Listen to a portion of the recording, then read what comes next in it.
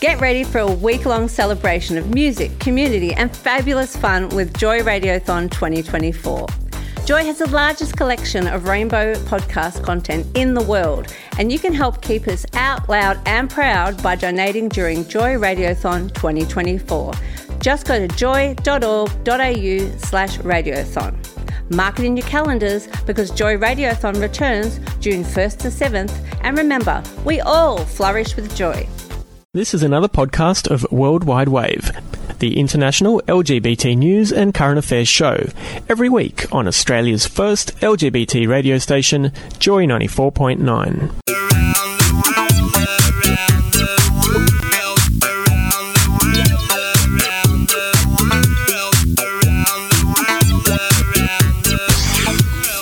Surfing the globe, bringing you news, views, and current affairs for the LGBT community. This is the World Wide Wave.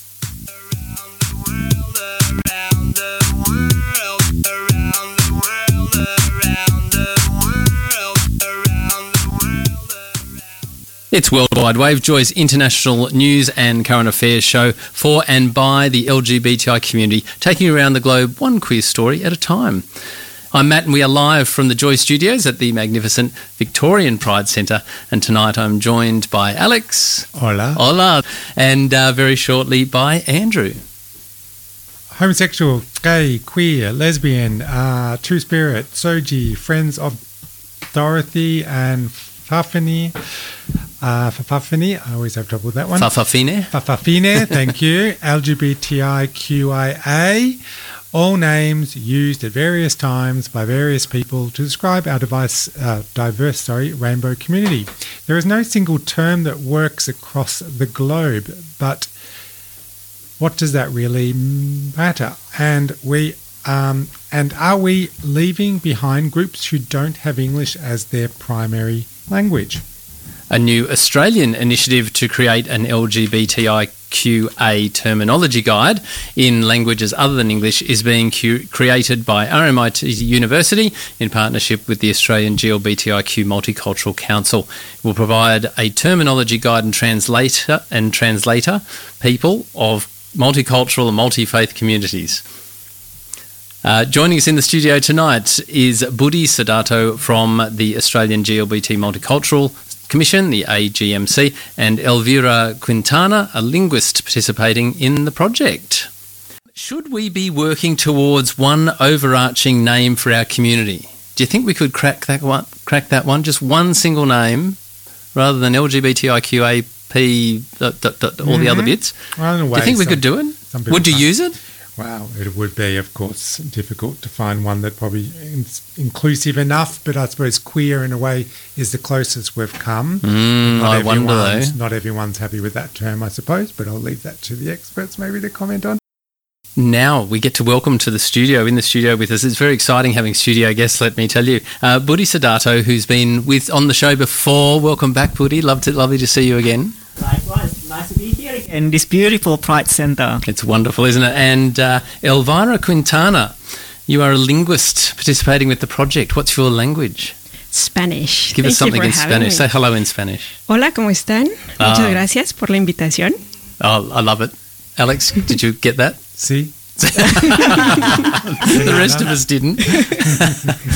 This sounds like a really intriguing, exciting project. Sounds challenging to me. Can you give us in a nutshell what the project is about, Buddhi? Just a nutshell. Yeah. Just tiny little bit in a minute. Okay. So RMIT and AGMC, we had been in conversation for a long time about addressing LGBTIQA plus terminology in languages other than English. Then an opportunity to apply for a funding through City of Melbourne came up. So we put a joint tender, a joint funding application, and obviously we got it. And the whole thinking behind the project is recognizing that even using the English language, the terminology is very complex. And when you're trying to translate that to languages that is not English, a lot of the explanation can get lost in translation.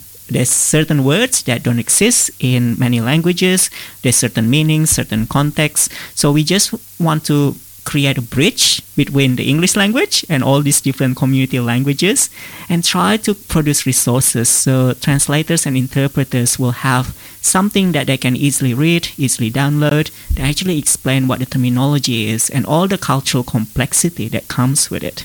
So that's in a nutshell. I'm hoping that's less than 1 minute. No, that's fine. Thinking back to when this first started and your first thought, let's put in for this grant, what were you seeing or what were you hearing from members of the LGBT community who don't have English as their first language?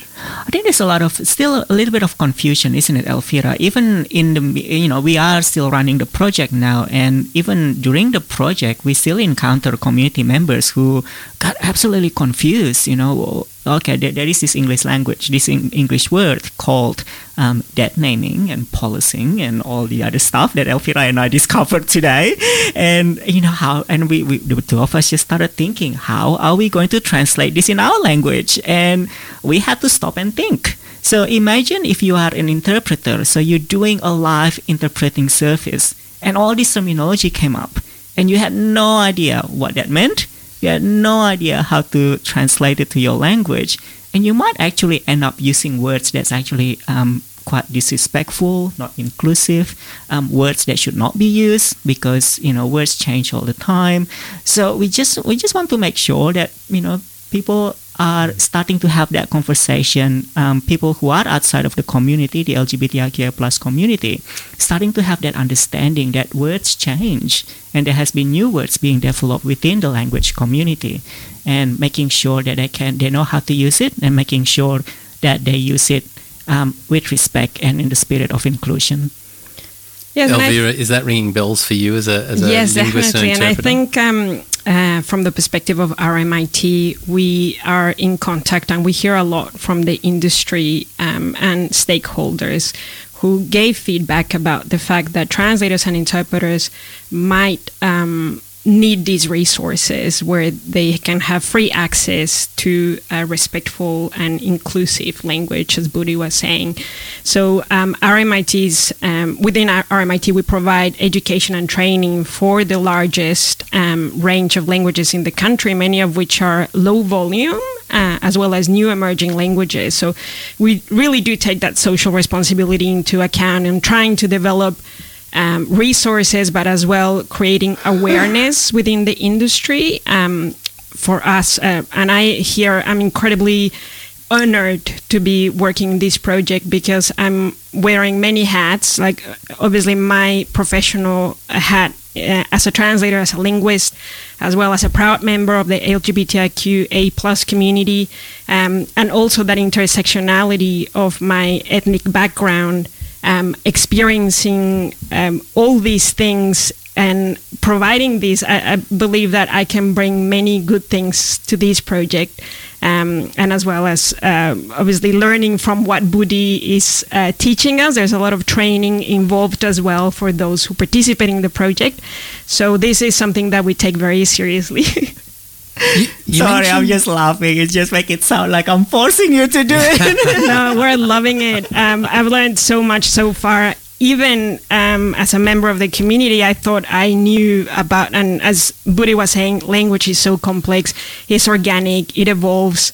What was relevant last year, it might not be relevant this year. So that's why I think the resources that we develop might grow in the future. So this is not it. This is a conversation that we're starting. You mentioned emerging languages there. Are we still creating new languages? What's an emerging language? We are. Like, even if we think about the English language, talking about the terminology, there's always a new terminology came up. And, as a professional and also members of the community, sometimes we can't keep up. We just have to keep updating ourselves. And when we talk about emerging languages, it's more about the communities that's finally making their way to Australia. So we're talking about the migrant communities that has received, if they're seeking asylum, finally got their protection visa, and the numbers might be quite small, but and they are living in a country that talk quite openly about LGBTIQA+ stuff, especially leading up to the election. And if they have no reference about what it meant, because it wasn't talked about widely in their country of origin, if they didn't know about the language, about what does it mean, what does gay and lesbian? Gay and lesbian is probably the easiest one because a lot of people around the world understand it. But the moment we start to do the B, the T, the I, the A, the Q, and all the other terminologies, and they're going to have young people from their communities talking about these terminologies. So we need to constantly updating ourselves and adding more languages as much as we can, because our aim is to make sure that there's no communities being left behind within the limitation of the funding, of course. Our guest tonight is Buddhi Siddharto from the Australian GLBTIQ Multicultural Council and Elvira Quintana, a linguist participating in the project. Coming up, we're going to discuss what makes this project so important to so many communities. This is World Wide Wave, where our diverse communities can come together. Joy. Boa noite. This is David from Brazil, listening to World Wide Wave on Joy 94.9. What language do you use when you talk about our community? Is it the rainbow community? Is it the LGBT? Is it LGBTIQ, IQA+? There's so many. You said before, Matt, that, you were talking, our two guests were talking about, not necessarily knowing these terms. And I mean, that's nothing new to the mainstream community. I mean, you'll ask anyone on the street, they won't know much beyond the LGBT, probably stops there for the vast majority. And I'm curious, as a linguist myself, to an extent, the language teacher, look, what words have you found? I'm guessing you've learned a lot of words as well in various languages for members of our community that are interesting. And is there also a debate in some of the languages looked at between, say, what is politically correct? So I mentioned queer before. We can use that. But of course, we don't expect people outside the community to use it towards us because it's sensitive. So there's words that community can use for itself, and then there's words outside. I'm curious what you found about different language groups. You are reading our mind. We just had these discussions because we run a Spanish workshop or a workshop with Spanish-speaking LGBTIQA+. And Elvira and I look at Elvira at one point and just kind of ask her to contribute, because the word lesbian in English seems to be quite harmless, right? Yes. It seems to be quite neutral.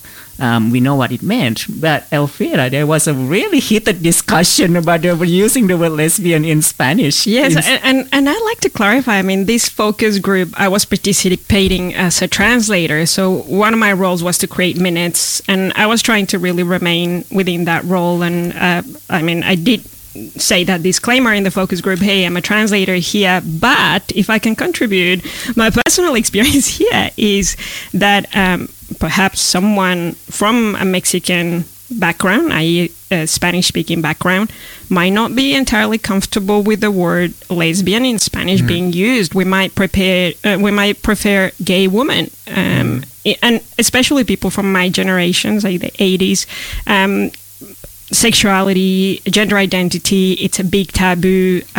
There's people still who are coming to terms, and the word lesbian in Spanish might not have been reclaimed by the lesbian communities in Spanish-speaking countries. So we have to be real careful, and I think this is part of the biggest underlying beauty of this project. We're not only looking at words and how do they translate. I mean, anyone can use Google Translate or machine translation for certain terminology, but us as translators, we have this responsibility to look beyond what's there in language and find that underlying meaning and what is going to be sensitive and culturally appropriate in some contexts.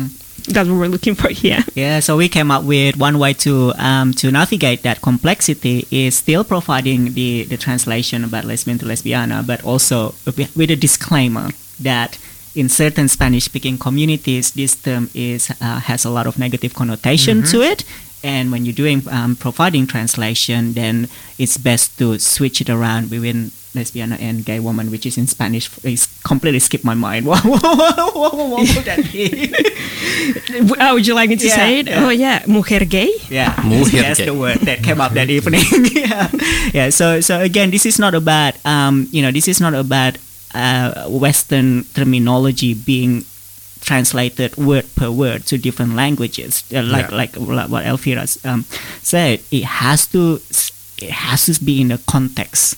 It has to be culturally safe. If members of the community don't feel that this translation is culturally safe, then it is within our responsibility to provide context, explanation, even more explanation about why this certain terminology is being used in the English language and what is the best way to interpret it in different languages. Does that mean you also discover that there are no words in certain languages for certain new parts of the very extending, getting longer acronym? I think a really good example as well, not only the acronym, but we were talking about dead naming. And I think this is the case for most languages. Dead name is not something that exists within the context of the LGBTIQA community. So what do we do? Could you explain what that means? Budico. Throw me the difficult question. So dead naming is a name that was given to us at birth based on our assigned sex or gender. Oh, yes, of course. Yeah, and then for people, I'm non-binary myself, and I chose to keep my name because my name is quite neutral. But for some transgender diverse, they use different name, or they use their affirmed name to really indicate their gender. Yes, now I do know that term now. See, even in English, we're still struggling to it. We're still catching up to it because a lot of the terminologies come up so quickly. Who are the kinds of people who are going to make use of this guide? So we've kind of got the interpreters, but is it targeting the broader community? Will the broader, non-English speaking communities be able to pick this up and find value in it? Yes, certainly. The resources will be for translators and interpreters, and this is how we're thinking of developing it. I mean, the part of the research project is creating a terminology that can be used by translators and interpreters, but it will be a free access for all, so anyone from the language communities can access the resources once they're ready, and all the terminology. And even members of our own communities, so multicultural LGBTIQA+, they pick it up and they're like, okay, so I understand it in English, but I never really understood it. But now I actually understand it in my language, so it's easier. And they might pick it up and give it to their family and their relatives and their friends, saying, this is what I meant when I said this. And they're like, okay, makes sense. A lot of local councils actually been very interested in this because they see the opportunity for these resources to be made available for people who are accessing their services and for their staff as well. It's all part of this concept of cohesion. We are about trying to make sure that members of the community, regardless where they came from, are understanding about LGBTIQA+. They understand the importance of inclusion. And one way to do that is by making sure that they actually understand what it meant. And when you understand what it meant, then it's easier to start the discussion about inclusion and diversity. And the languages you're covering, at least in this first project, Vietnamese, Spanish, Mandarin, Cantonese, Korean and Arabic. Yes. Why those ones? Why those ones? From very, very long discussions and meetings, and we only have enough funding to create 10 to 12 resources for all different languages. So we look at City of Melbourne as our funder. We look at the demographic data. We kind of said, okay, these are the groups that's there.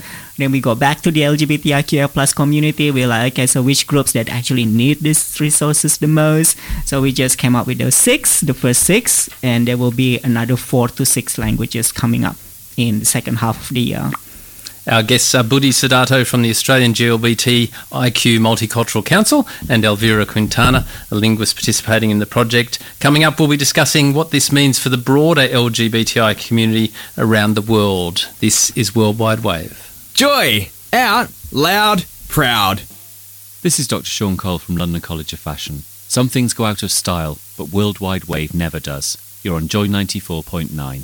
A special hello to everybody listening to us on podcast. You can subscribe to receive our podcasts automatically either at joy.org.au/Worldwide Wave or iTunes or your favourite podcast platform. And don't forget to leave a review.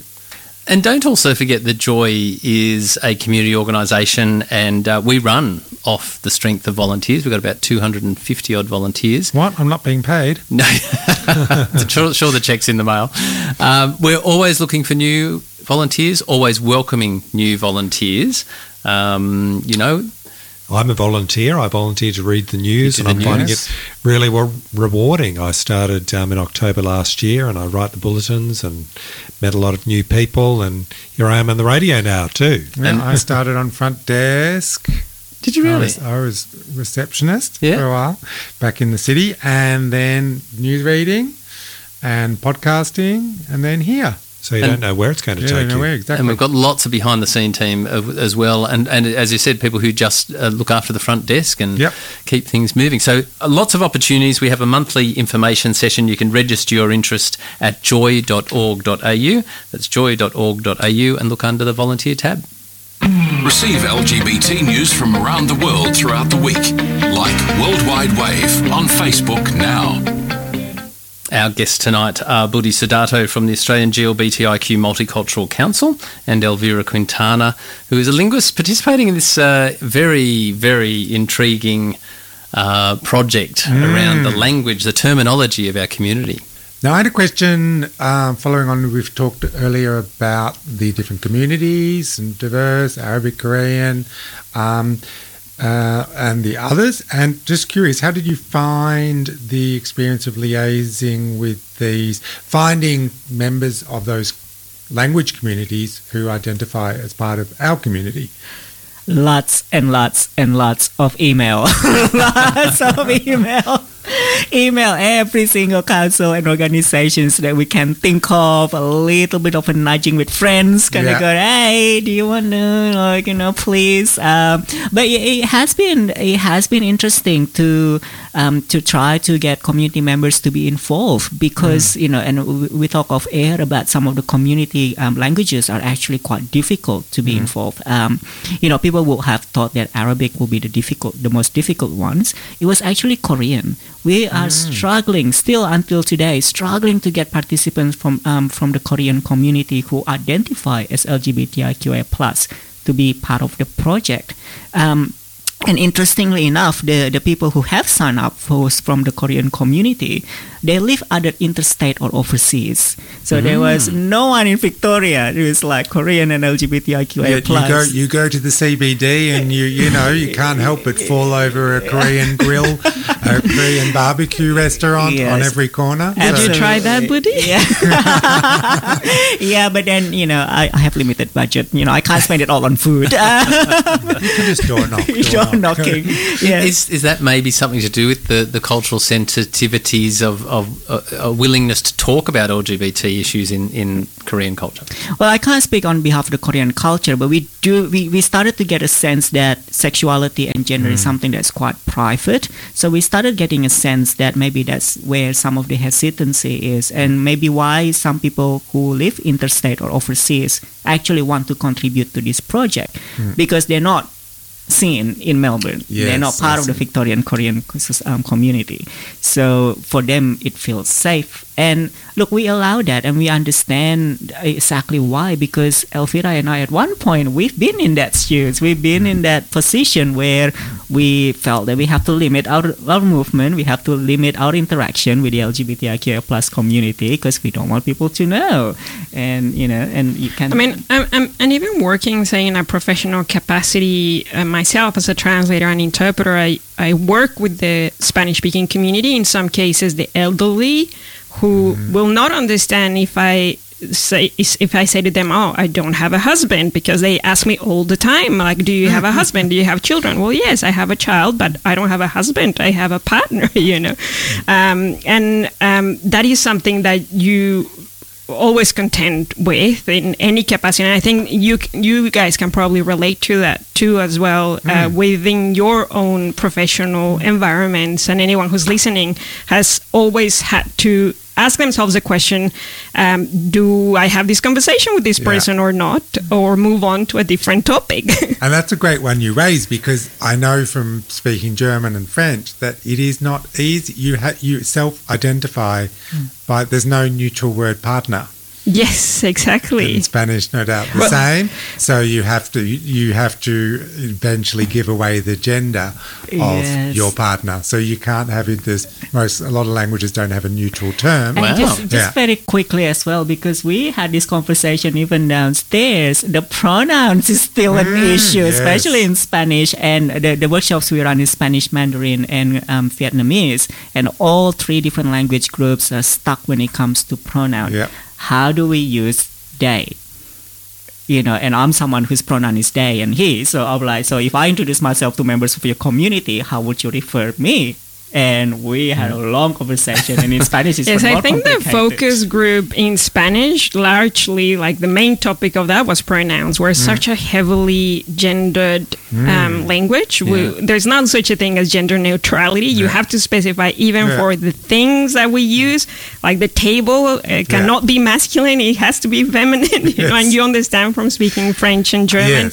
In German, at least you've got a third, a neutral. You don't use that for anything but animals, so it's well, it's there you go. Maybe there should be a partner word that is the neuter gender. But yes, it's an interesting one, because it's always like, I've always wondered, it's so hard because you just can't but give away the gender of your partner. And if you're trying to be discreet, partner's a great word in English. Most people trying to pretend to work out, that you mean male partner or female partner, depending. But still, you can at least hide a little bit behind the neutrality of gender, of the word partner. Yes, if you choose to. I think it's such an interesting conversation, the gender in the focus group, because the focus group involves members of the community who's telling us a lot of this information. And we kept, especially with the Spanish community, we just kept talking about there is development in the Spanish language about using was it an E to indicate neutrality, but not many people. There's a new tendency. But even people in the focus groups, not all of them like that idea because it has to change the whole sentence structure. And as a non-Spanish speaker, I was just sitting there thinking, this is brilliant. This is gold. This is what we have you around here. And that's what Elvira said before. Language changed so quickly. But we also know, as migrants in this country, we don't always up to date with the development that exists in our country. So when Elvira said working with elderly communities, trying to explain it when their vocabulary is probably still from back in the days, and there's no need for them to actually update their vocabulary. So this is where the project is going to come in. Could we ever simplify it just down to one term across the broader community, do you think? Never. Elvira, from your experience, do you think we could ever simplify it in that way? No, I think we should just keep adding on to more letters. Have the whole alphabet. Have it in there. Go. I was going to mention the one of the really great things about the project as well is that richness that all the community members bringing to the discussion. So this is not about translators and interpreters developing their own resources, but it is about bringing community members who bring the resources to life. So actually developing something that is going to be useful and relevant. That's what's important. Wonderful. And the City of Melbourne is supporting this. Yes, and if anybody knows anyone that is in the LGBT community in Korean, how do people find out more about the project? Not in Korea. But not in Korea. No. So Korean-speaking, Arabic-speaking, and Cantonese-speaking LGBTIQI+ community members, they can email me, Budi, BUDI, @agmc.org.au, or we have a Facebook page as well, so AGMC Translation Project, and that's where they can find out.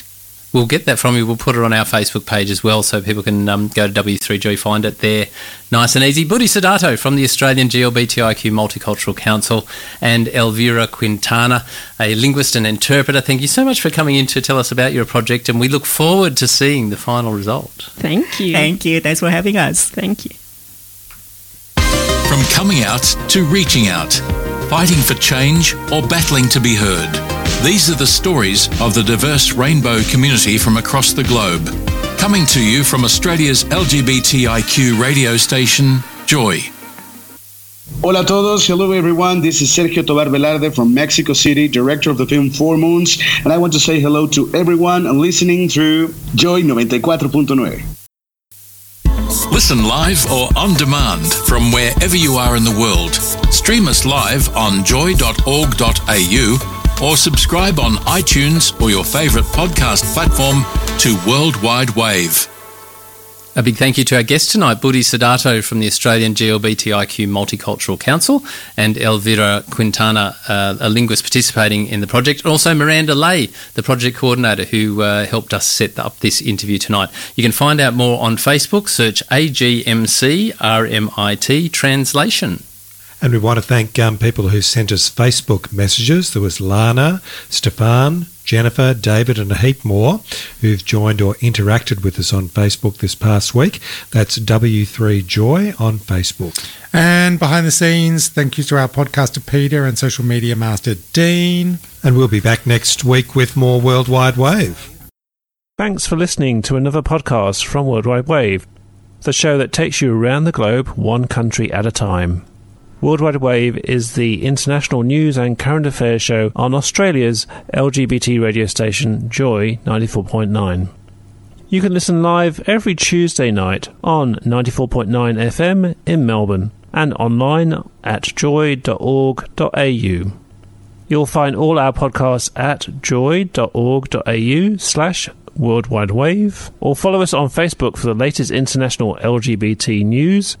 Search W3Joy on Facebook now. This podcast was produced by Joy Media. You can support Joy's diverse sound and diverse community this June by donating to Joy Radiothon 2024.